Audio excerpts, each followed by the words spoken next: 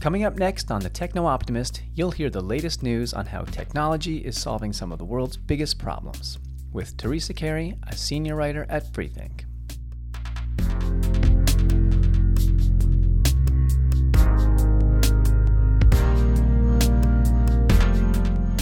Is it possible that life on exoplanets could be watching us here on Earth?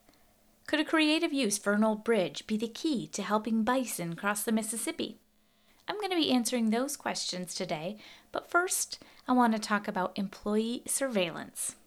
Canon, the camera and electronics company, only wants happy workers. It's not enough for employees to do their jobs, they must also smile.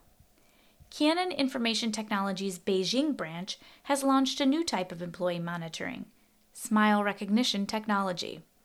They positioned artificial intelligent cameras at entrances to be the gatekeepers, allowing only employees that flash a convincing happy grin to enter the building.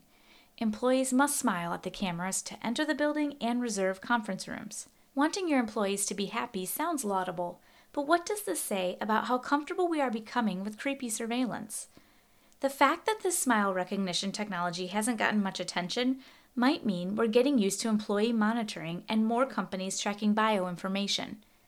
And now, in the post-COVID world, we might even be more used to submitting to screeners and tests, with forms and temperature checks becoming the routine for many businesses. It turns out automated employee monitoring happens more often than we realize. Amazon, for example, uses employee monitoring AI to give a productivity rating to staff, promoting and firing staff based on the lowest ratings. Employers are using remote monitoring software to keep an eye on their remote workers. According to a study, more than half of large businesses surveyed are using some kind of surveillance. Businesses are analyzing emails, collecting biometric data, using webcams to track eye movements and evaluate employee attentiveness, and some are even using keyloggers to track typing activity on company laptops. To me, that all makes smile detecting cameras seem pretty benign. Next, I want to talk about a special bridge just for bison.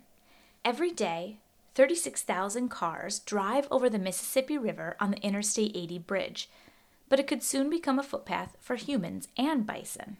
The Bison Bridge, a non-profit, proposes to repurpose the old bridge, which is slated for demolition, and turn it into a wildlife crossing so herds can roam freely between Iowa and Illinois. You've probably heard the iconic cowboy song, Home on the Range, Oh Give Me a Home Where the Buffaloes Roam. But buffalo have never actually roamed the U.S. Bison did. Buffalo are native to Asia and Africa, whereas bison once grazed on the Great Plains of North America, until the animals were nearly driven into extinction by excessive hunting in the late 1800s. But because of conservation measures, the population bounced back. Now there are about 350,000, only about 1% of their original herd size. So the idea for the Bison Bridge started when the Illinois Department of Transportation began considering a new bridge and design. An environmentalist of Living Lands and Waters saw an opportunity. He had been imagining a bison footpath for some time, but this spring he announced his idea of turning that highway into the Bison Bridge, a unique national park that spans the Mississippi River. The idea is quickly gaining attention and endorsements. Repurposing the I-80 bridge could also save Illinois millions in demolition costs, and it could boost tourism as people head to the Midwest to take a stroll on a creative footpath alongside wild bison. The last thing I want to talk about is life on exoplanets. Astronomers look for potential signs of life in other solar systems by studying their sun and looking for a flicker of light as an orbiting planet passes by. From that change in light patterns, they can figure out the planet's size, its orbit, and other clues to its suitability for life. Well, now a team of researchers realize that if we can do that, surely extraterrestrial beings on exoplanets could observe Earth in the same way. A team of researchers at the American Museum of Natural History searched the heavens to find out from which stars aliens could potentially see Earth. They found more than 2,000 star systems that have the correct vantage point to see Earth pass in front of our sun. And they found that for about 6,914 years, Earth has been in full view for any potential alien life to see us.